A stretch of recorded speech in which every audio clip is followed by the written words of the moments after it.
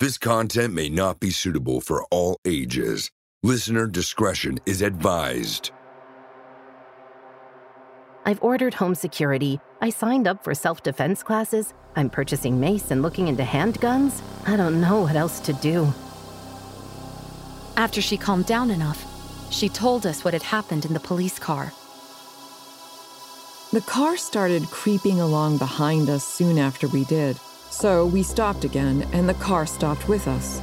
This was when Kira got nervous. From Disturbed Media, join your host, Chad, for true tales of horror, bizarre happenings, and unexplainable events. This is Disturbed.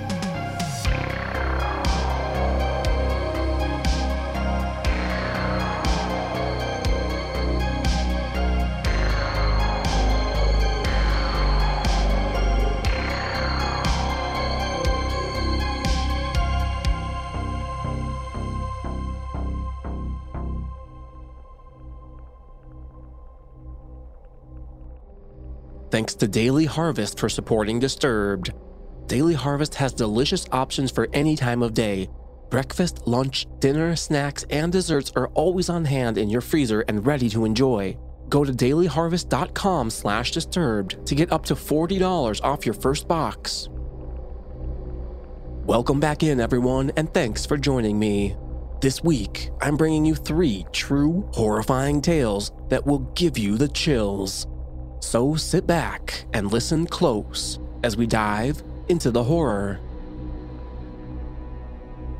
Now, one thing I want to mention at the top of the show is that if you have your own true terrifying story that you want to share for the podcast, I would love to hear it. Head over to disturbedpodcast.com/submit to find all the different submission options, and you can even get your voice on the show. You can tell your own experience on our hotline, or even if you just want to drop a quick message, give your first name and where you're listening from, and let me know what you like about the show. I'd love to hear more from you guys. You can do that over at disturbedpodcast.com/hotline and record right from your mobile device. Your message just might make it onto an episode, so don't wait around.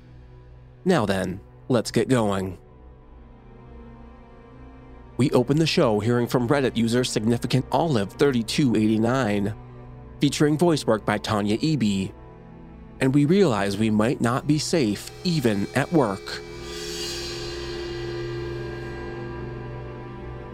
I need help breaking this down, and I need to feel like I'm not crazy. I'm a court clerk. I work for my local courthouse. I work in the clerk of courts, COC, both in the office and in court, split about half-half time-wise. On Friday, 2/4/22, I was in the office at my desk. I also will assist with customers who come into our office who have questions on certain types of filings. I am the backup coverage specifically for our records window. In my state, we are considered public records. Anyone can come in and request copies from any case, unless it is juvenile, confidential, or sealed by the court. This is really important to the whole story. I was asked to cover the records desk from 4 to 4:30 p.m. last Friday, so our records clerk could leave a little early. No problem. I have no issues helping out when I can. Around 4:15, we had a frequent flyer, as we have so dubbed them. This man comes in frequently to get copies out of his case. I should really note the way my office is set up. It is a bit important. We are set up kind of like the DMV. You have to come into the main entrance of security, go down a long hallway, and it opens to a lobby. There are elevators straight ahead.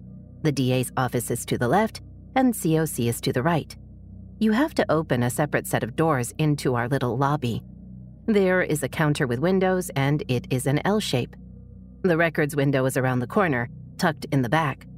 There are also 3 public terminals where any member of the public can use to research cases in my county. So back to the man. We'll call him Joe. Joe has an open family case. He comes in probably once a week to get copies out of his family case, or I don't know what the fuck he's doing. It's really none of my business.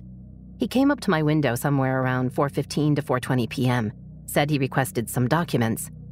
When documents are requested from the public terminals, they go to a queue, which I then go into and select them to print. I went into the queue, glanced at the documents, and asked, "Did you have 11 pages?" He said yes, so I selected and printed. I wrote him a little slip out with the number of copies and his total owed. I gave him the slip, directed him to go back to the window 4 to 5, cashiers, for payment, and would meet him up there. I went to grab the copies off the printer, which jammed, messed with that for a minute, counted the pages, and took them to the cashier. I then went back to my counter to help the next person in line. Next customer was easy. Her records were prepaid and printed. After the second customer, it was after 4:25 p.m. My coworker, work wife, we'll call her Lynn, asked me if I wanted to go thrifting for clothes at Plato's Closet after work, and my answer was, fuck yes, let's go. Right as we are discussing this, I'm in view of the records window, but not at it. I saw that Joe had returned to my counter. I went up to the counter and asked how I could help him.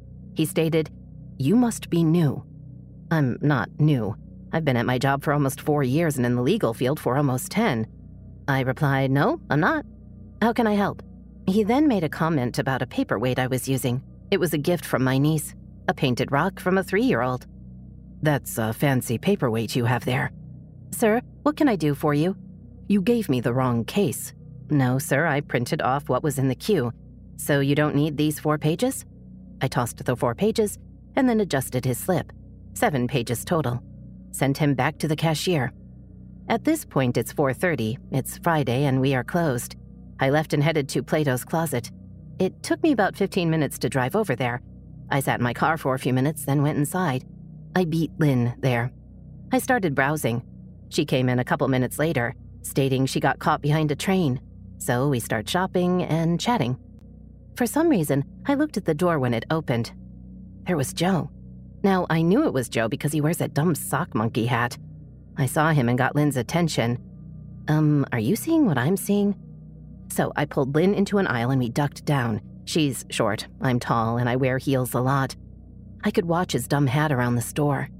He immediately went to the back of the store. He looked like he was rubbernecking the whole store. So he goes to the back of the store, grabs a pair of shoes, glances at them, and continues rubbernecking. I continued to watch him as he moved. We moved opposite. We were legitimately hiding behind clothing racks. He moved around the perimeter of the store, continuing to rubberneck, looking for something or someone. So he leaves. We freak out. We check the parking lot to make sure he's gone. We try and shake it off and chalk it up to coincidence. And then I realized we were talking about it, literally in front of him. And Lynn? She's not quiet. She gets scolded on a weekly basis for her loud, carrying voice. I told the cashiers what happened. We ended up leaving like an hour later. The next day, I felt so uneasy about it. I called my boss and told her what happened and told her I was going to call the police. I called the non-emergency number and left a message with dispatch. I got a call from an officer a few hours later and explained what happened. He said to get Joe's name. At this point, I recognized him but didn't know Joe's name offhand. He told me he would call me back on Wednesday when he was back on duty. I got Joe's name and called the officer back on Monday, left a voicemail. Monday was fine. Tuesday I was out of the office, but Wednesday, Joe came back Wednesday. He came at 4:20 to file documents into his case. He took 20 minutes to file 2 affidavits and a motion. It should have been like a minute. 2 because he needed something notarized. He left and I had a bad feeling. I called the officer and told him what happened. The officer said if he comes back Thursday to call, and they would come down and talk to him. The PD is across the street from the courthouse. Thursday rolls around. No Joe. Until 4:25. He beelined it for the computer in the corner. I messaged my boss. We had already put into place a safety plan. The sheriff's deputies who work security were notified. 3 deputies followed him into my office. I called the PD. 2 officers came down. They questioned him. He admitted to being at Plato's Closet. He was shopping for his 2 young daughters, 9 and 11. They don't fit into clothes at Plato's yet. Plato's has a sister store, Once Upon a Child. Those kids don't really fit there either. So he had a receipt in his car for Once Upon a Child for 5:07 p.m. He denied hearing my conversation with Lynn going to Plato's after work. He stated he left my office at 4:15ish and took his children shopping for clothes. He did not have his children with him at the courthouse or Plato's. He also asked the officer immediately and unprompted, "Did she call you?" He also stated that he believed his ex-wife was setting him up. So, because my office is a public office and he has made arguably legitimate reasons to come into my office, there's nothing the officers can do. They issued him an oral warning and put him on standby. The kicker is, he could opt into his case electronically, but made a big deal about not being able to opt in a few months ago. We told him if he's having issues, call the court support line and they would be able to remedy the situation. Instead, he chooses to come in and pay $1.25 per page instead of a one-time $20 fee, which apparently he also paid that. If you weren't already freaked out, last year, his roommate filed a restraining order against him, followed by his roommate's girlfriend alleging sexual harassment. I won't go into details re the family case. Let's just say it's more than messy. He is also filing extremely high-level types of documents for representing himself. To 11/22 update. I was in court all day. Come down to my desk around 4:05 p.m. He came in about 4:10 p.m. I left while he was still at my office. What am I supposed to do? The officers can't do anything else. I need another incident outside my office to file a restraining order. I've ordered home security. I signed up for self-defense classes. I'm purchasing mace and looking into handguns. I don't know what else to do.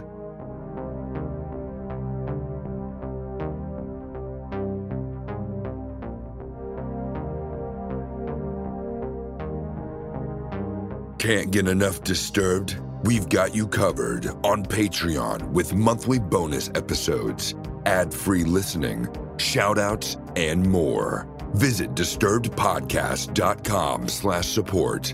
You'll be glad you did. Up next, we hear from Reddit user AsZealousIdeal4301, featuring voice work by Sarah Thomas. And we're stuck on a road trip gone wrong.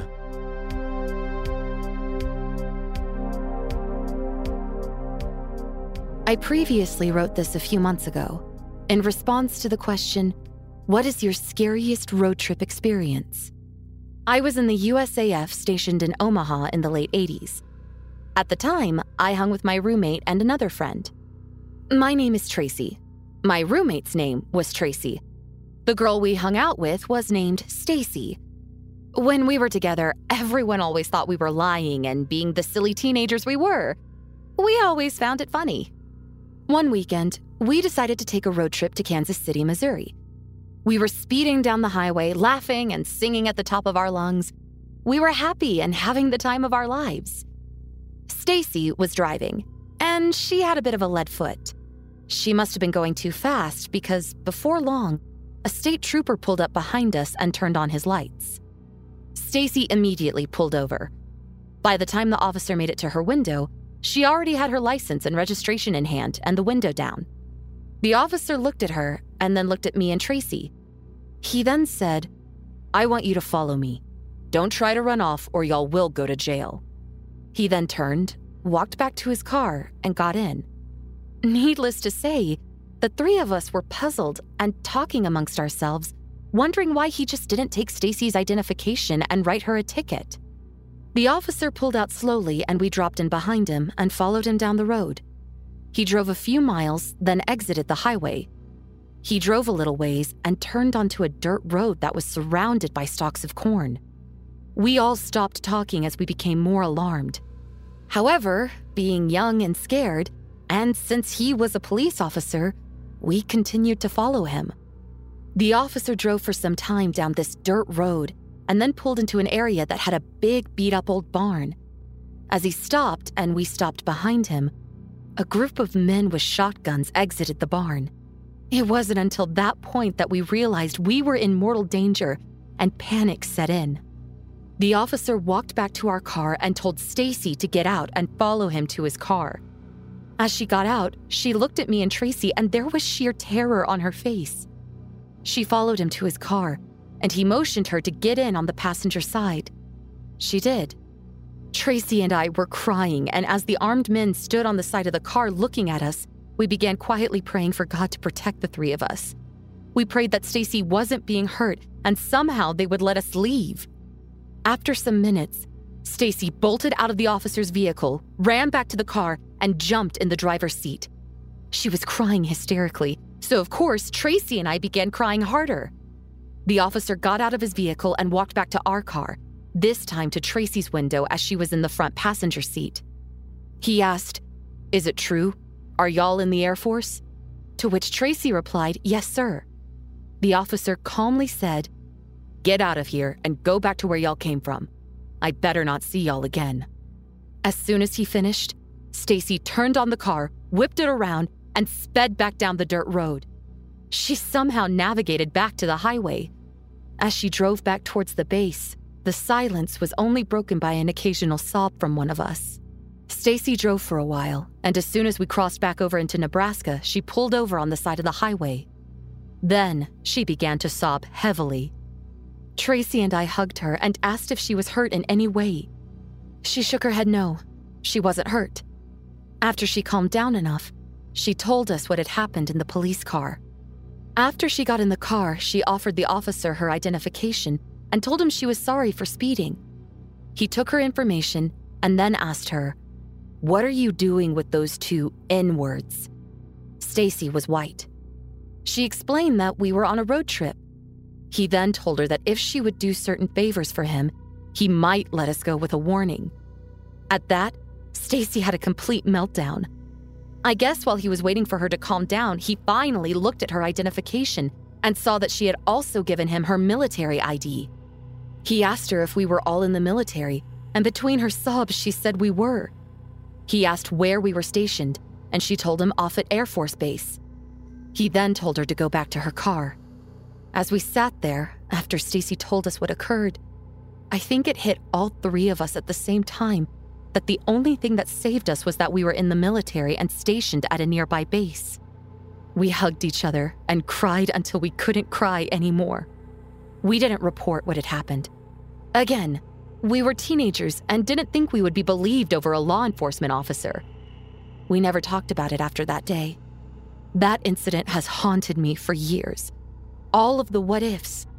But as I've gotten older, what haunts me more is the thought that others may not have been as lucky as we were.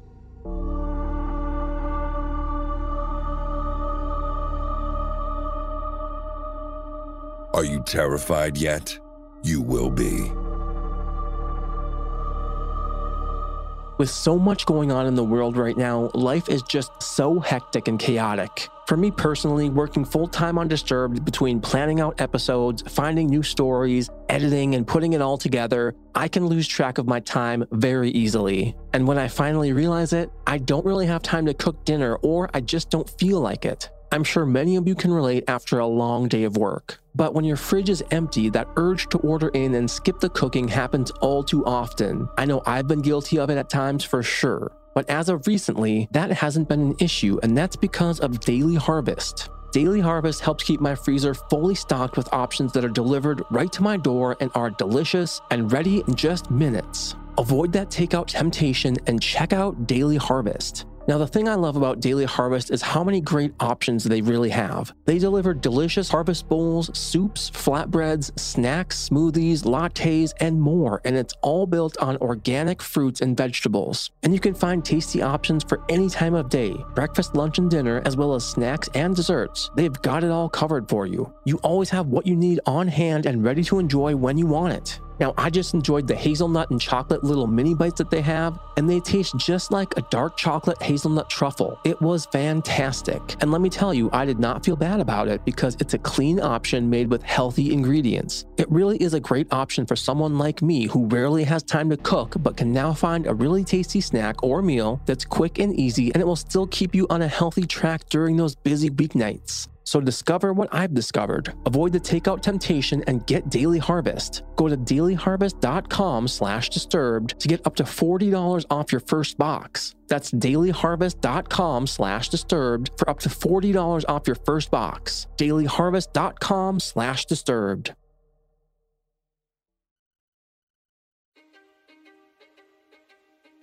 History is complicated.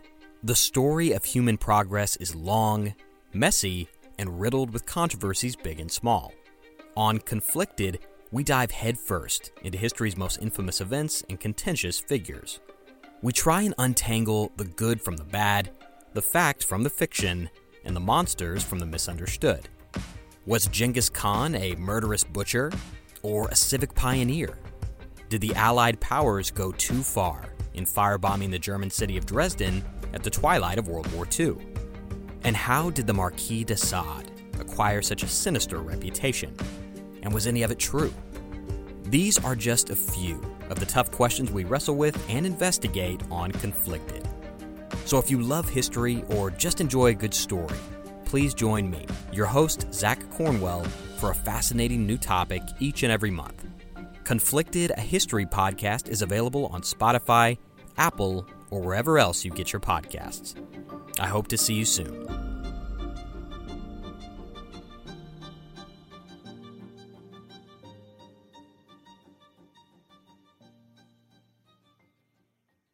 My name is Bill Huffman, and I am a former Cleveland news producer, and I am now the host of the podcast, Who Killed?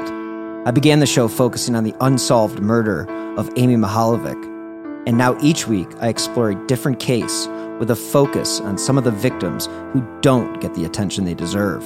I have a deep catalog of over 225 episodes, so there is a guarantee there will be something for you. Who Killed is an evergreen podcast, killer podcasts, and slow burn media production. Subscribe today wherever you get your favorite shows. Now back to the horror. Disturbed Podcast with your host, Chad. And finally, we close out the show hearing from Reddit user The Neroids of Neptune, featuring voice work by Nicole Doolin. And we never want to drive straight home.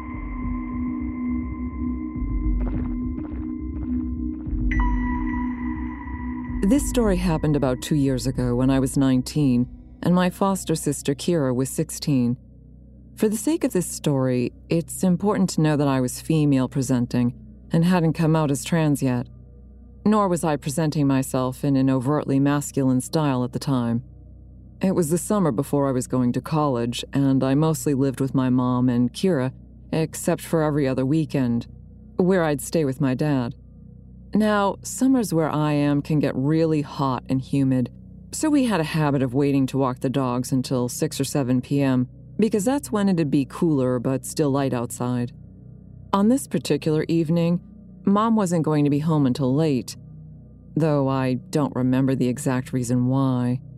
She's a woman that likes to stay busy and often participates in choirs, Bible studies, youth groups, classes, and more. So it wasn't uncommon for Kira and I to be left home alone until 8 or 9 p.m. So it was up to me and Kira to walk the dogs by ourselves, unless we wanted our younger dog Samson to throw tantrums due to pent-up energy. Even though we lived in the countryside and could have walked them down our street, Kira and I decided to drive out 20 minutes to a park instead. Why? I don't remember. It could have been anything from being bored walking our roads to not wanting to have to deal with blind curves and hills. Whatever the reason, at around 7:30 p.m., Kira and I harnessed our 2 dogs, packed them up in the car, and drove to the park. Let me quickly explain the layout of the park so that it's easier to understand why we got nervous halfway through our walk. This park isn't very big, but it's popular because of its loop. The entire park is surrounded by a mile-long looping road with its attractions, like playgrounds, ponds, and a small country hall, spaced about in the inner side of the loop. The outer side is just grass, trees, and one playground at its end. Thus, it's common and expected to pass people walking the loop at least 2 times if you're walking in opposite directions, but not if you're walking in the same direction, obviously. Any cars on this road can only drive in one direction because it's a one-way road.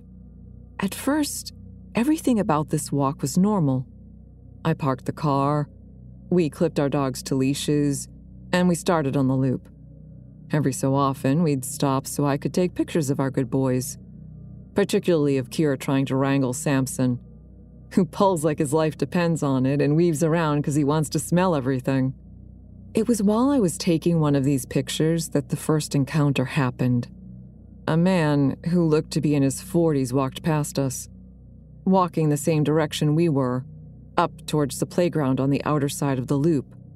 He smiled at Kira, nodded, said hello or cute dogs or something like that, and kept walking. I honestly didn't think anything of it. We're at a park at a time of day where it's common to walk around due to the cooler temperature, and people where I am are generally friendly. Smiling and saying hi is pretty normal, no matter who says it. We smiled back, maybe said hi or thanks depending on what he said, and that was that. Or so we thought.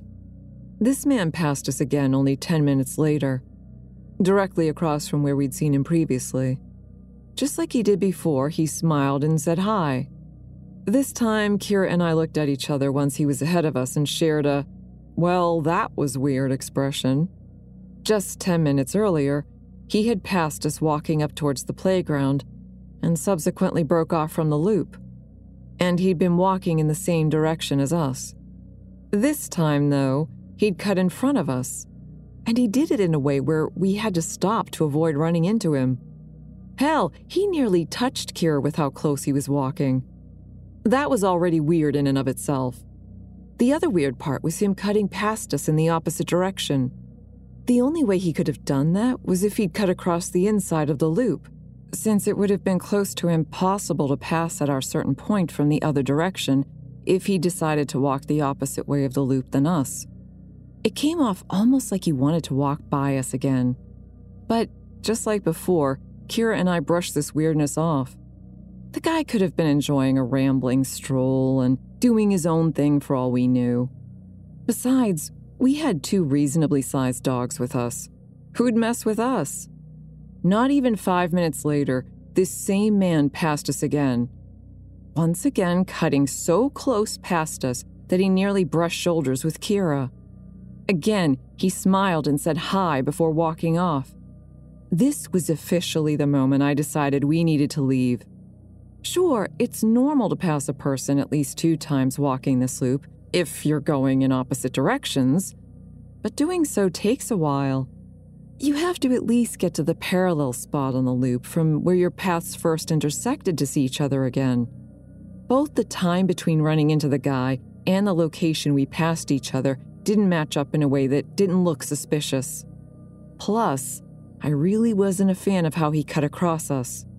The first time, he passed us like a normal person walking faster than us would, albeit a little close.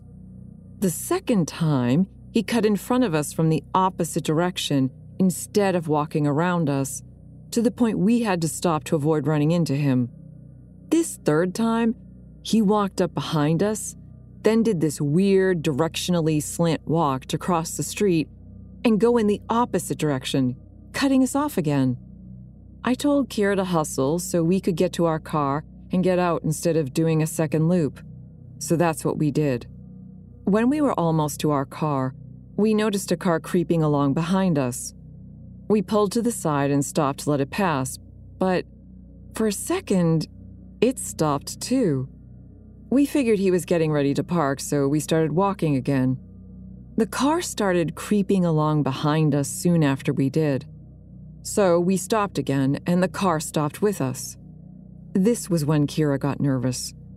We hadn't seen the middle-aged guy since the third cutoff, so we figured I had overthought the whole thing. But here we were, with this tinted windowed car acting weird as all hell. Was it the same guy back with his car? A different guy? We couldn't tell. Before anything could happen, though, another car idled up to the one next to us, and whoever it was sped up to the expected 5 miles per hour.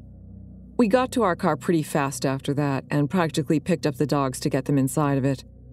We got in and got out of there. My mistake, however, was neglecting my rear view mirror, and the well-advised rule not to drive straight home if you're worried a stranger's taken too much interest in you.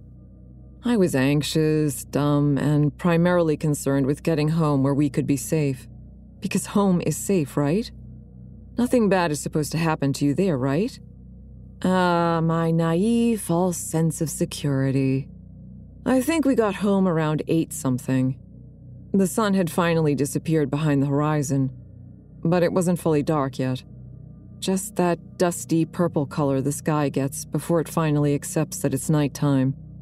Mom wasn't home yet, so we got the dogs some water, locked the doors, ate a late dinner, and chilled in the living room, talking about things that didn't really matter. It was almost 9:30 when the scariest part of this whole ordeal happened. There Kira and I were, sitting on different couches, talking about something or other, when we noticed the ceiling briefly light up over where Kira was sitting. An important note here is that Kira was sitting on a small couch with her back to a window that faces the front of the house, while I was on a couch on the opposite wall where I could see a sliver of the front porch. Likewise, right next to Kira was our front door, which has 3 small rectangular windows on it. Due to our long, slightly curvy driveway, it's common to see headlights stream through that window, light up the ceiling, fade, then intensify. It means someone's just come home. So when the ceiling above Kira lit up, we thought nothing of it, assuming Mom was finally coming back from wherever she went that night.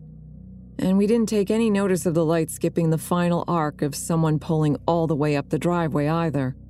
We also didn't pay any mind to how long it was taking Mom to come inside. Mom has a habit of pulling in, then checking her phone for God knows how long before coming inside. After a couple of minutes, I noticed the small motion sensor light Mom set up on a table on the porch light up. Again, I could only see a sliver of space based on my position and the curtains.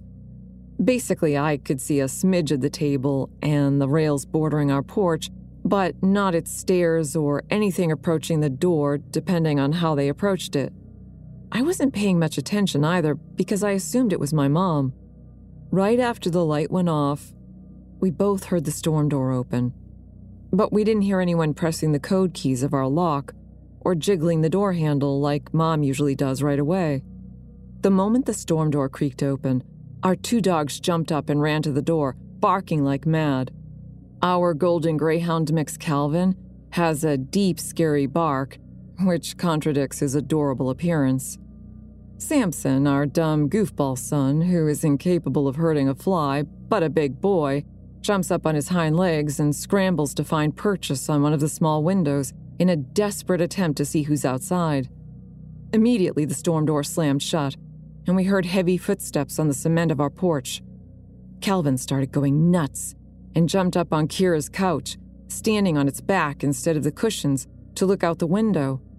Samson ran out of the room and went out the doggy door that leads to the back porch, which has a ramp going down into a fenced-off portion of our yard. I couldn't move. I'd never understood really what it meant when people described their limbs turning to lead until that moment. It felt like I didn't have limbs, really.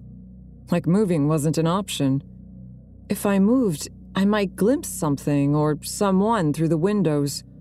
The person could see me running around the house, freaking out, and decide to come after us after all. So I sat there, my mind steadily going blank as my heart sped up and limbs refused to move. In the game of fight, flight, or freeze, I'm the freezer. Kira, on the other hand, is a fighter. She spins around and looks out the window but can't see anything because, besides the motion light on the porch, it's too dark. So naturally, she gets up, grabs a stray dog toy, which just so happens to be a tug-of-war rope with a ball on one end, and opens the door. I tell her very calmly to shut the door and stay inside. She ignored me and stepped out onto the porch. She comes back inside after not seeing anything, but to my utter disbelief, she disappears to the kitchen, comes back with a knife, and goes outside again. This time, she's gone for a handful of seconds before running back inside and slamming the door shut. Breathless, she tells me she went out a bit into the yard and saw the outline of a man by the run-down dog kennel we don't use anymore. When she saw him and froze, he moved. This time, she listened to me when I told her to lock the door. I managed to call Mom despite my head being empty and my limbs being lead, and she convinced me to get up, make sure all the doors are locked, including the basement, and making sure the dogs were inside. I ended up making Kira go into the fenced-up section to drag Samson back inside because I couldn't get my legs to move after thinking about doing it myself. Cowardly, I know. After Mom got home and looked around, finding nothing, we called the non-emergency number for the police, not wanting to bother them in case we were overreacting. 2 cops came by and walked around our yard and found nothing. We got the sense they didn't believe us, but instead saw us as two overexcited girls with exaggerated imaginations. Still, they humored us and told us, after we told them about the park, that if we think anyone might be following us or if someone's acting a little too creepy, not to drive straight home and to check if anyone's following us. Then they left.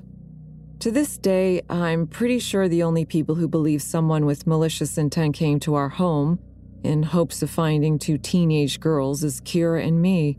Though whether or not whoever it was the guy from the park, we're not sure. But it's too coincidental, isn't it? That the day we have multiple encounters with this guy who goes out of his way to get close to us, and a car inch along behind us, we also have an almost intruder encounter? Plus, there were too many details that didn't add up to us having overly excited imaginations. We both saw headlights. The motion detector on the porch turned on. The storm door opened and stayed open until Samson jumped up to look out the door's window. It's a very noisy door and makes sounds when opening and closing. We heard footsteps. Kira saw someone. And the dogs don't run up to the door like that and bark their heads off if no one's there. I don't know if whoever was at our house was the same guy that ran into us at the park. If it was, I don't know if the reason he cut in front of us as close as he did was to test how our dogs would react to him. And them not caring at all, or the first time wagging their tails, convinced him that they weren't a threat. I don't know if he was in the car that inched behind us and stopped when we stopped. I don't know what would have happened if Calvin didn't have a scary, manic bark, or if Samson wasn't tall enough to look out the high windows on the door. I don't know much of anything. What I do know is this. If you're out and about, minding your own business, and a stranger is taking a lot of notice of you, following you, frequently running into you or whatever, trust your gut. Don't drive or walk straight home. Meander. Get to a public space. Or just take your time. Pay attention to your surroundings. You never know who is watching you.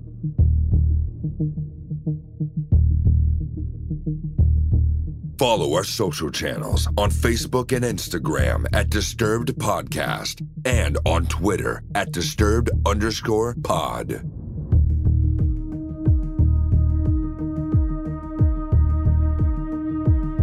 Don't forget to head over to disturbedpodcast.com/submit to send in your own true terrifying tale. Disturbed is produced by yours truly, funded through advertising and your support. And if you'd like to support the show, you can get early access to our premium feed, featuring ad-free listening and bonus episodes. Visit patreon.com/disturbedpodcast to learn more. And let's shout out our newest supporters: Vita Kennedy, Kayla and Chad Lawson, Carmen San Diego, and Sarah Moore. They all get instant access to our catalog of bonus episodes, ad-free listening, and 24-hour early episode releases, and you can too, over at patreon.com/disturbedpodcast. Music by Carl Casey at White Bat Audio, Co.ag, and Kevin Hartnell. Thanks for listening. We'll be back next Thursday with a brand new episode. And stay safe out there, y'all.